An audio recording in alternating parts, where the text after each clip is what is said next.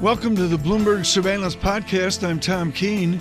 Daily, we bring you insight from the best in economics, finance, investment, and international relations. Find Bloomberg Surveillance on Apple Podcasts, SoundCloud, Bloomberg.com, and of course, on the Bloomberg. U.S. economic growth is set to slow to 2.5%, down from 2.9%. This according to Goldman Sachs. They cite fading fiscal stimulus as well as multiple rate hikes. Let's find out more from Brett Ryan. He is Deutsche Bank's senior economist, and he joins me in studio. Brett, thanks very much for being here. Happy New Year to you.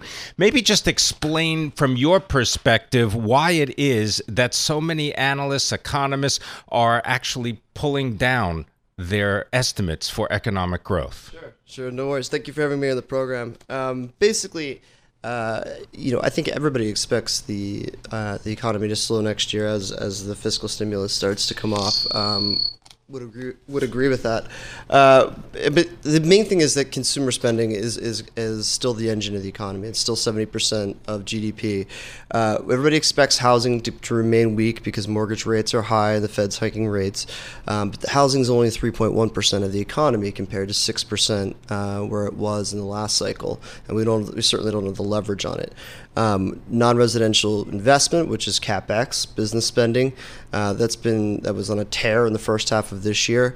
40% of CapEx is software and technology, so that should continue at a healthy pace, but not as strong as it was last year. Because why is that? Why do you feel that there's going to be less spending? And you mentioned housing. Mm-hmm. Okay, that's interest rates. We'll get to that in a second. Mm-hmm. But why less spending on investment in software and things of that nature? Well, I think there was an initial rush in the wake of the tax bill. Certainly, it seems we're in these little mini cycles with CapEx that are like accelerated depreciation. Perhaps? Yeah, it's exactly bonus depreciation, and it seems like we're in like 2 to 3 year cycles now for CapEx. So our forecast is fairly conservative. I think we have CapEx growing at around 3% next year. But really, it's the question is, do we slow from 3.1% growth in 2018 to 2% next year, or is it more of a gradual 3% to 2.5%, 2.4%, which is what our number is, and that's kind of going to determine where the Fed's going to shake out this year next year. Okay, so with a 2.4% estimate for economic growth in 2019, how many rate hikes, and what are the path to those rate hikes in 2019? Well, I mean, in our view, it should be 3 rate hikes if we're going to be growing at 2.4% next year, and core inflation being above the Fed's target. That's the other key there. It's pretty easy to get to 2.1% on core PC inflation. I think it becomes obviously it's a little bit more in doubt now. The market's not pricing any Fed hikes for next year, and some parts of the curve are inverted, telling you that the market's now expecting rate cuts. 2.52% for the 2-year and 2.5% for the 3-year. All right, so they're saying not going to be hiking much at all. But these things can change quickly, and I think the risk markets and yields may have gotten ahead of where the economic data have been. Case in point, the Chicago PMI last week was at 65. That's still a very healthy level. Manufacturing. Yeah, but I can see your Chicago Fed with a Kansas City Fed report and raise you a Philadelphia or an Empire Manufacturing report. Well, right? so I'll give you Philly and New York have slowed, but they're still firmly in growth territory. The Richmond was the one that really kind of surprised people last week, but I would say that Richmond was more locally driven. But yeah, it's to the extent that the tightening of financial conditions right now, how much does that bleed over into the real economy? And that's really what people are doing right now in terms of the growth forecast. Now, even the thing that I find it's not necessarily the stock market, it's investment grade credit spreads. And that's what really the Fed's going to be watching. That's what we're watching. And right now, if the credit spreads stay wide where they are, let's call it 150, 160 basis points over treasuries, you could see growth slowing to a low 2% as opposed to a mid 2% range. Are lenders being compensated for this spread? At this point, I think when you look at imbalances out there in the economy, it's not like the household last time, it's corporate debt. And so at a record level. Right, at record levels. But from the Fed's senior loan officer survey, they're still easing lending standards to corporates. So I don't know if lenders are being compensated just yet. Does that concern you? Actually, the fact that they're still being easing credit standards to corporates is a positive for CapEx. And it's not like there's been a ton of demand out there. So earlier on in the demand cycle, for corporate debt, right? You mean? For exactly earlier on in the cycle. So there's still profits are still, at least in the NEPA profits are up 10% year over year. Companies are doing fairly well, and risk markets seem to have sort of priced in now 0 to negative profit growth next year. I think it's just gotten a little ahead of itself. The reality is probably somewhere in between. It's not going to be great, but it's not going to be off a cliff either. Speak a little bit about job growth and wage, I guess you could call it inflation, but not really. What do you see? Right. I mean, does that make it more difficult to do your job when you see almost full employment in the economy and yet you don't see a surge in acceleration in inflation? Yeah, I mean, this has been the case throughout this cycle, and it's been sort of, confounded economists. Why is the Phillips curve so flat in this cycle versus other cycles? And, there are many arguments for that. I think the main thing to keep in perspective here is that, at 3.7% unemployment rate, we're generating non-farm payroll growth in the private sector is 1.9% year over year, with 3% wage inflation and 34.5 hours worked on average. That's generating 4.9% year over year nominal income growth. So, nominal income growth is what you make is then what you spend, right? And the combination of hours and wages and job growth, what you're going to see is job growth slow because we're getting near the kind of the limits in terms of labor supply, and wage growth you're starting to see now tick up and grind higher. 3% is generally what Fed officials would consider consistent with a 2% core PCE inflation target. So it's taken a while, and but 10 we're finally years, right?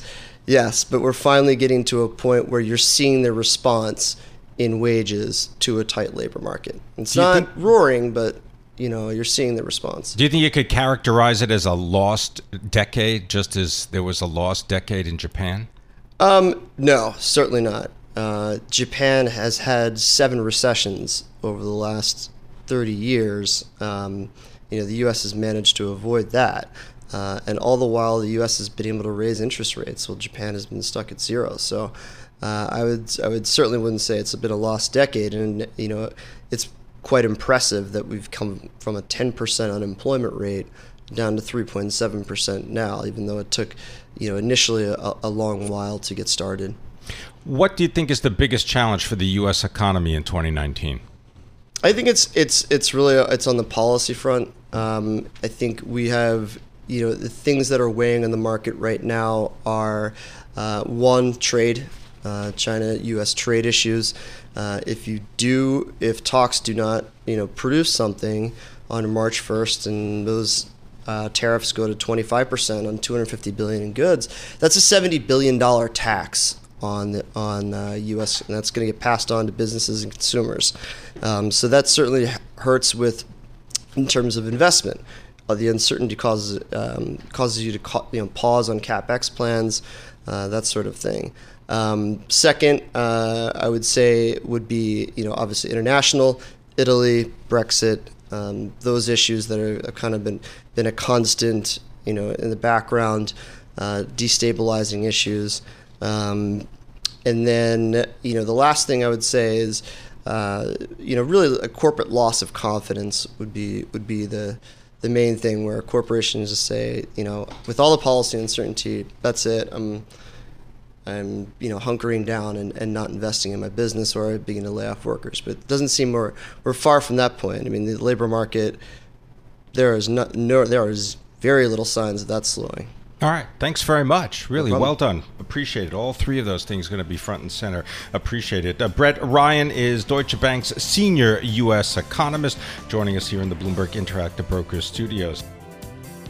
Mergers and acquisitions. The hallmark, perhaps, for 2018 is going to be the mega deal. Those are the deals that have valuations of $5 billion or more. Here to tell us what to expect in 2019, having learned everything about the mergers and acquisitions industry, because he basically helped to create it, is Robert Profusek. He is the global chair of mergers and acquisitions at Jones Day. Thanks very much for being here, Rob Profusek. Much appreciated. Happy New Year to you. Happy New Year to you too. It was a pretty happy New Year for the world of mergers and acquisitions, wasn't it, in 2018? Yeah, but it was sort of a tale of two halves. The first half was record-setting. It was fabulous.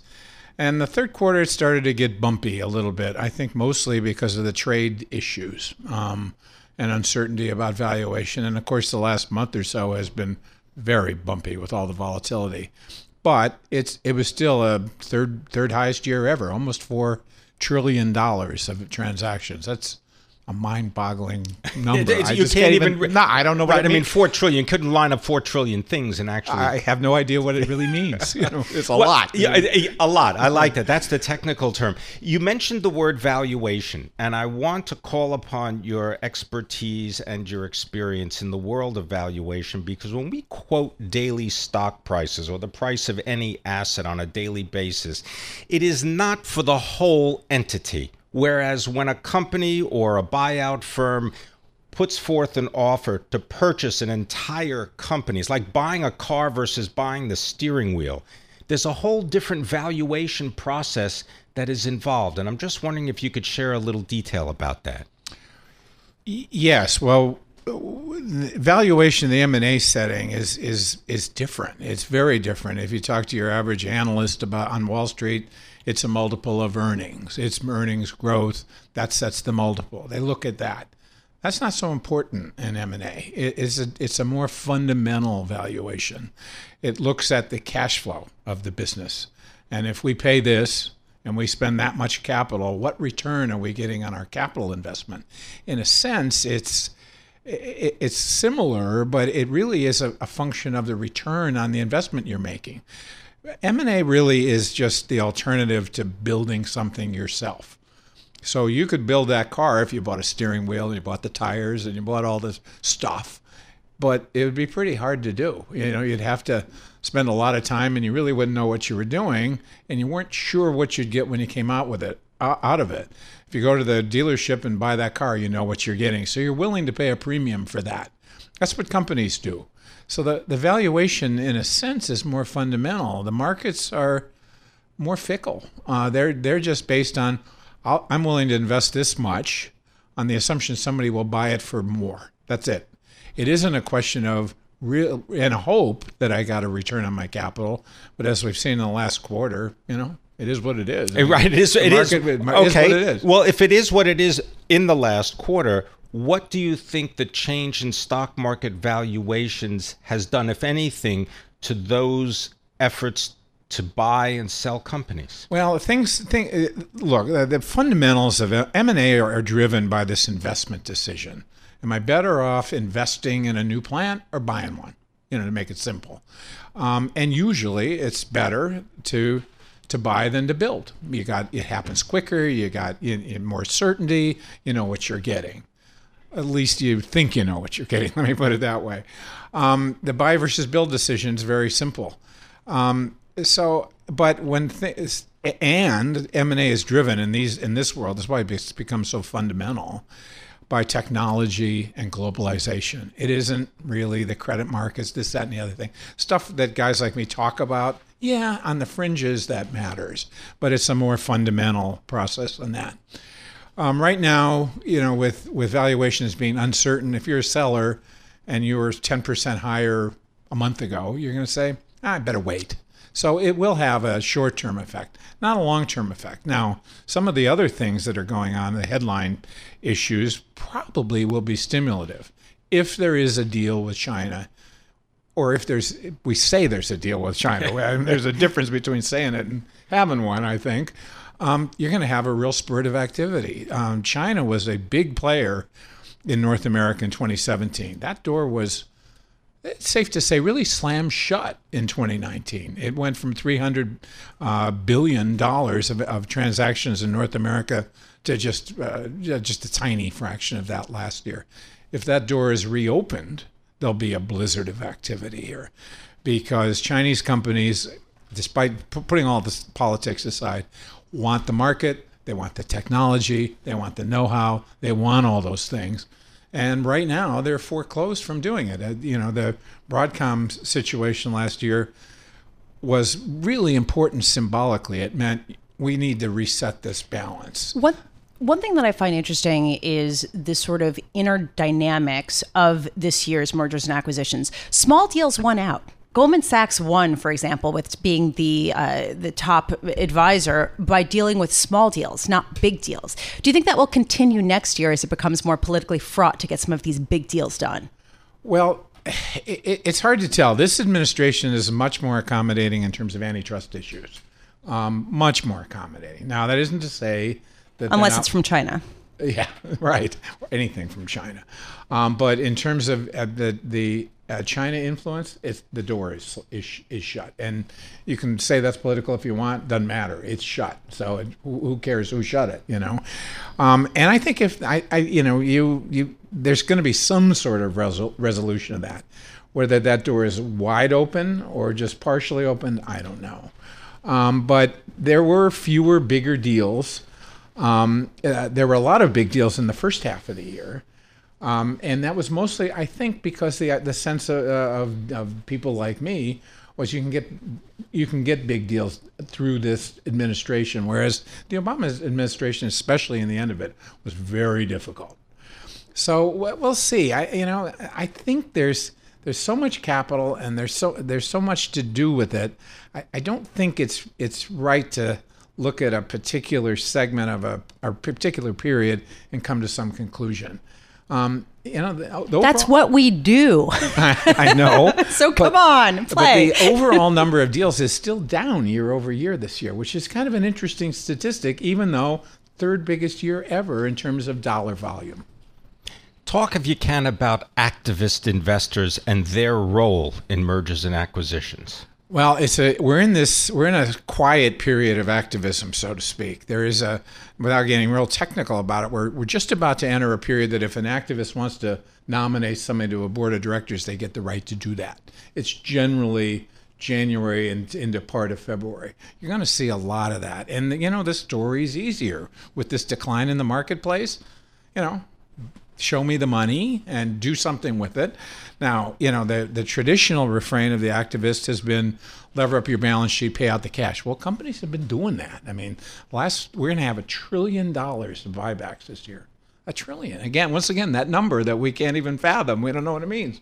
So that's not so much, but there's still a lot to do. The story about activism probably will be sell the company, break it up, meaning more M&A. What are the top industries that are going to get beset by mergers and acquisitions in 2019? It's easy. It's easier to say which businesses won't be that active. I don't think we're going to see. Despite the precipitous decline in oil prices, I don't think we're going to have a rush of M&A in the in the fracking patch, so to speak. Because it already happened. Yeah, it happened. It already happened in media too. And they're not as levered as they were, when this happened last time. So I don't think you're going to have a lot of it. And people are going to look at the prices and say, not a good time to sell. Everybody else is in about the same boat. The oil stocks are different. I think you're going to see a huge amount in technology. That's just the name. That's just the name of the game in technology. When you look at the big tech companies, they are bellwethers for what goes on in the industry in general. You've got to keep buying things. You've got to get more. You've got to get additional name brands and all that stuff as part of your portfolio. Industrial companies are still globalizing, so you're going to see that. Europe is a little bit less certain. I think until we have some greater clarity on what Brexit means, hard to tell. It really is hard to tell. Thank you very much for being with us. Always a pleasure. Thanks for your thoughts and your insight, and Happy New Year to Robert Profusek. He is the Global Chair of Mergers and Acquisitions for Jones Day, giving us not only his outlook for 2019, but a little bit of description on what happened in 2018.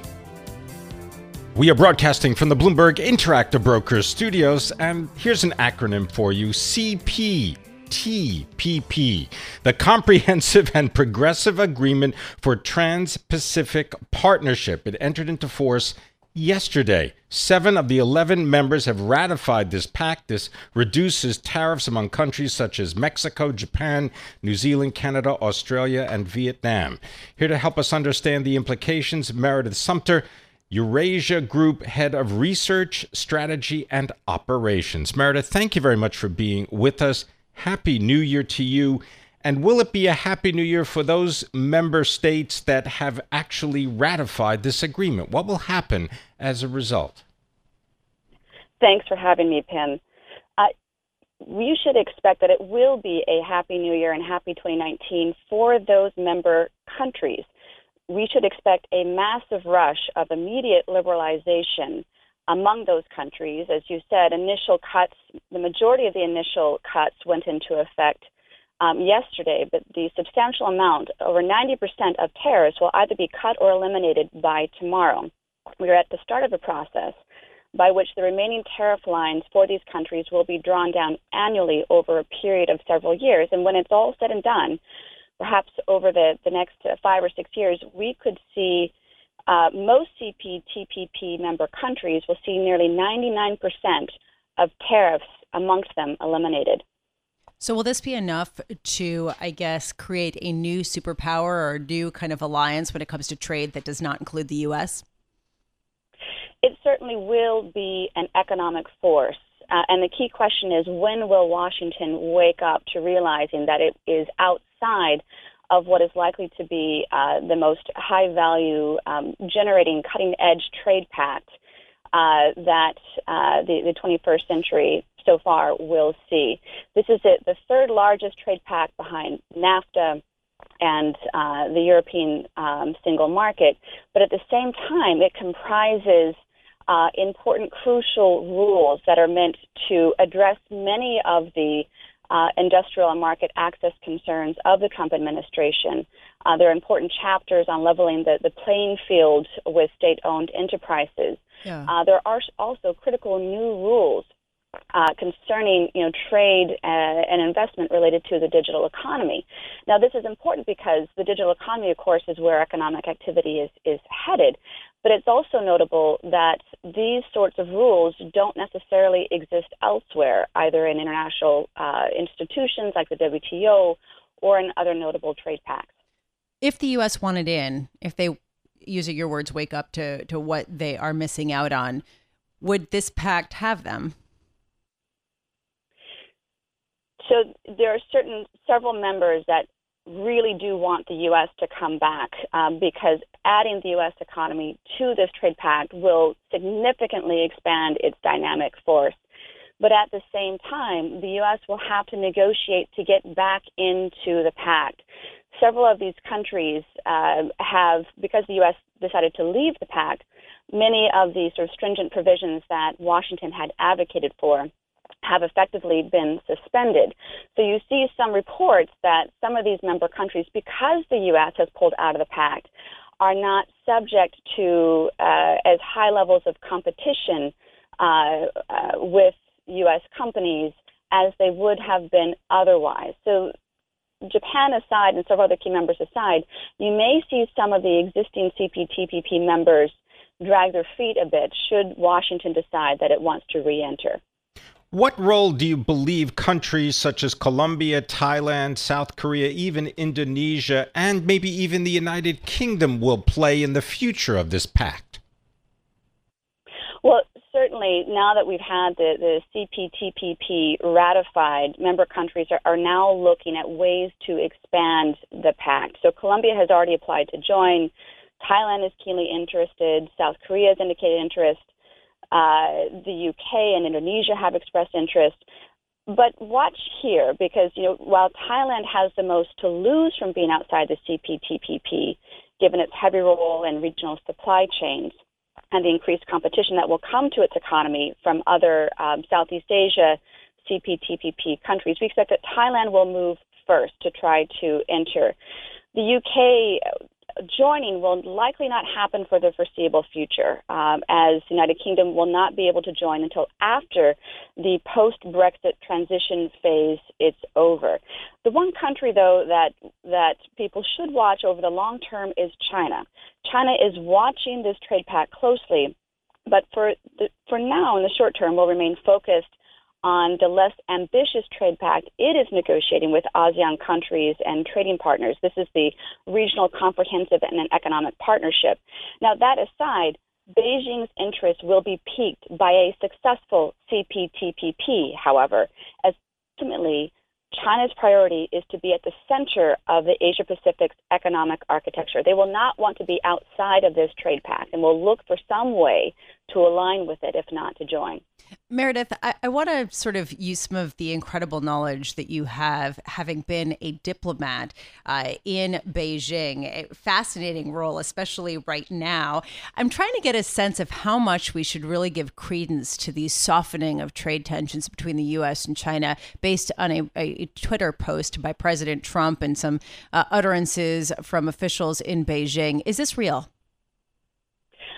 I would say for now, pay less attention to the tweets and more attention to any sort of announcements and the detail of announcements that actually come from the negotiators themselves. So with that, I would watch closely in the U.S. as to what USTR Bob Lighthizer might put out in terms of the progress of those negotiations coming through.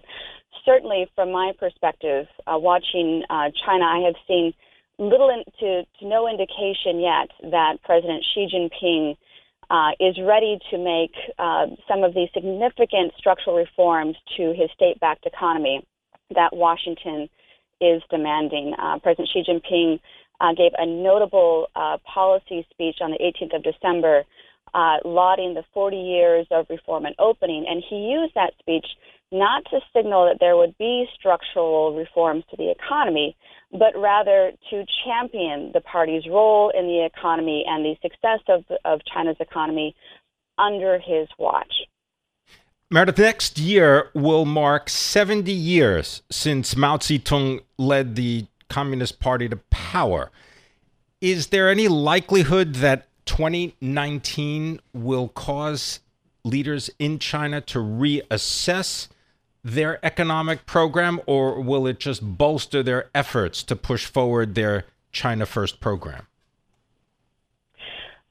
Certainly, Xi Jinping is perhaps the most powerful leader that China has seen since Mao.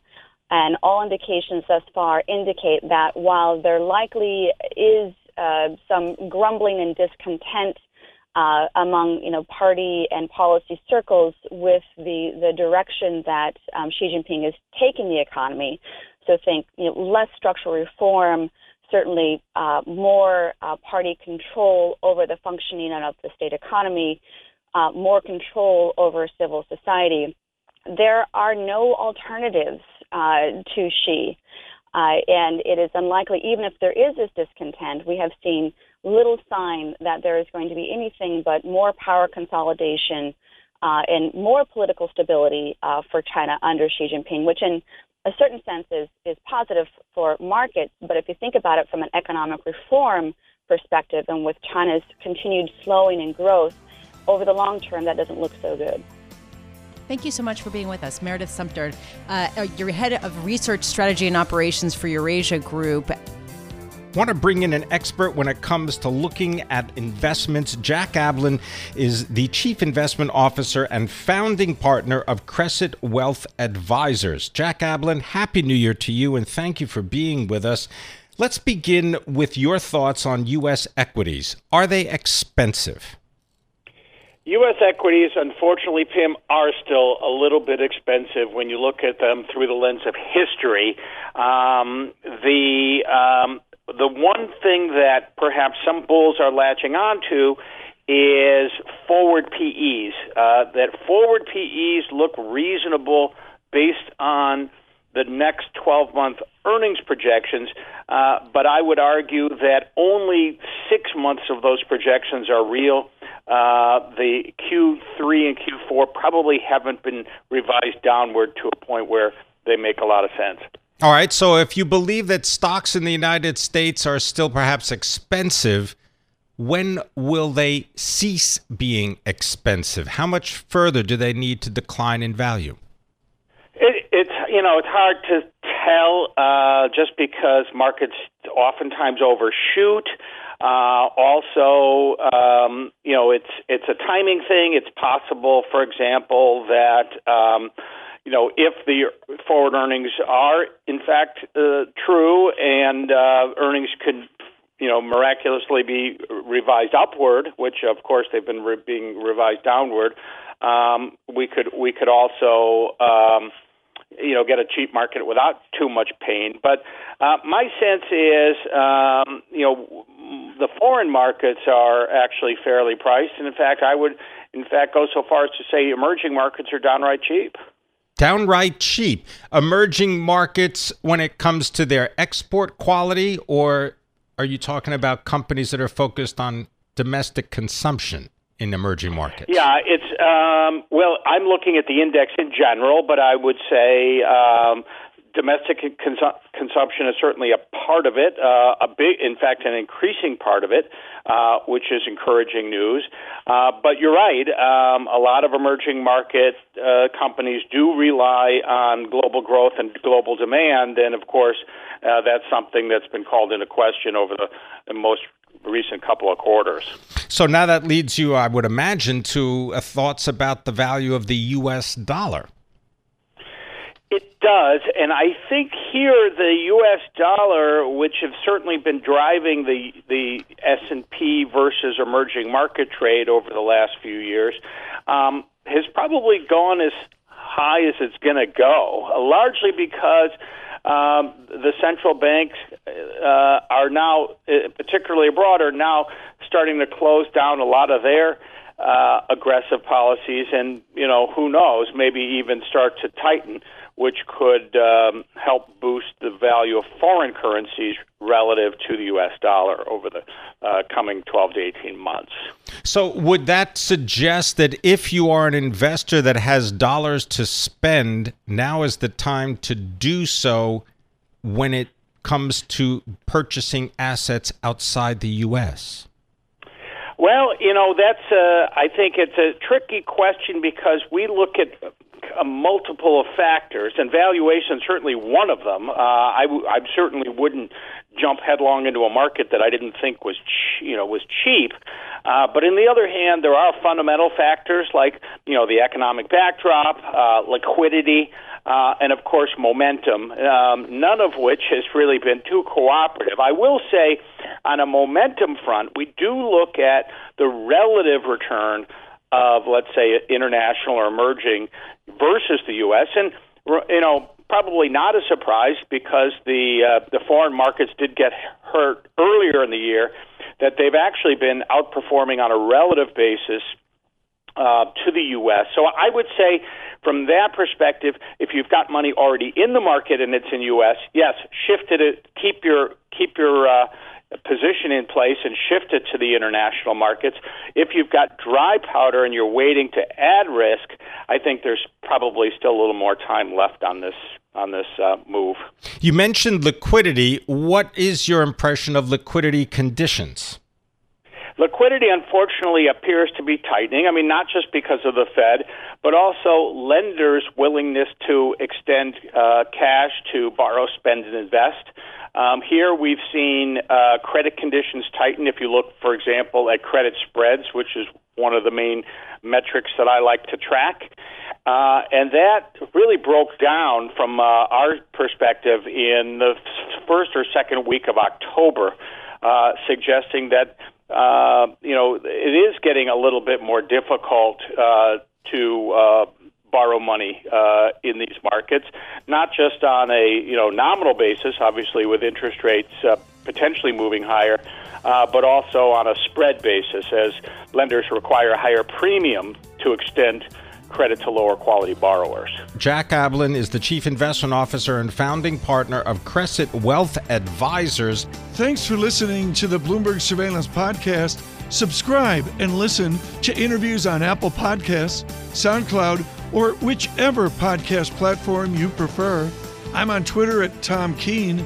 Before the podcast, you can always catch us worldwide on Bloomberg Radio.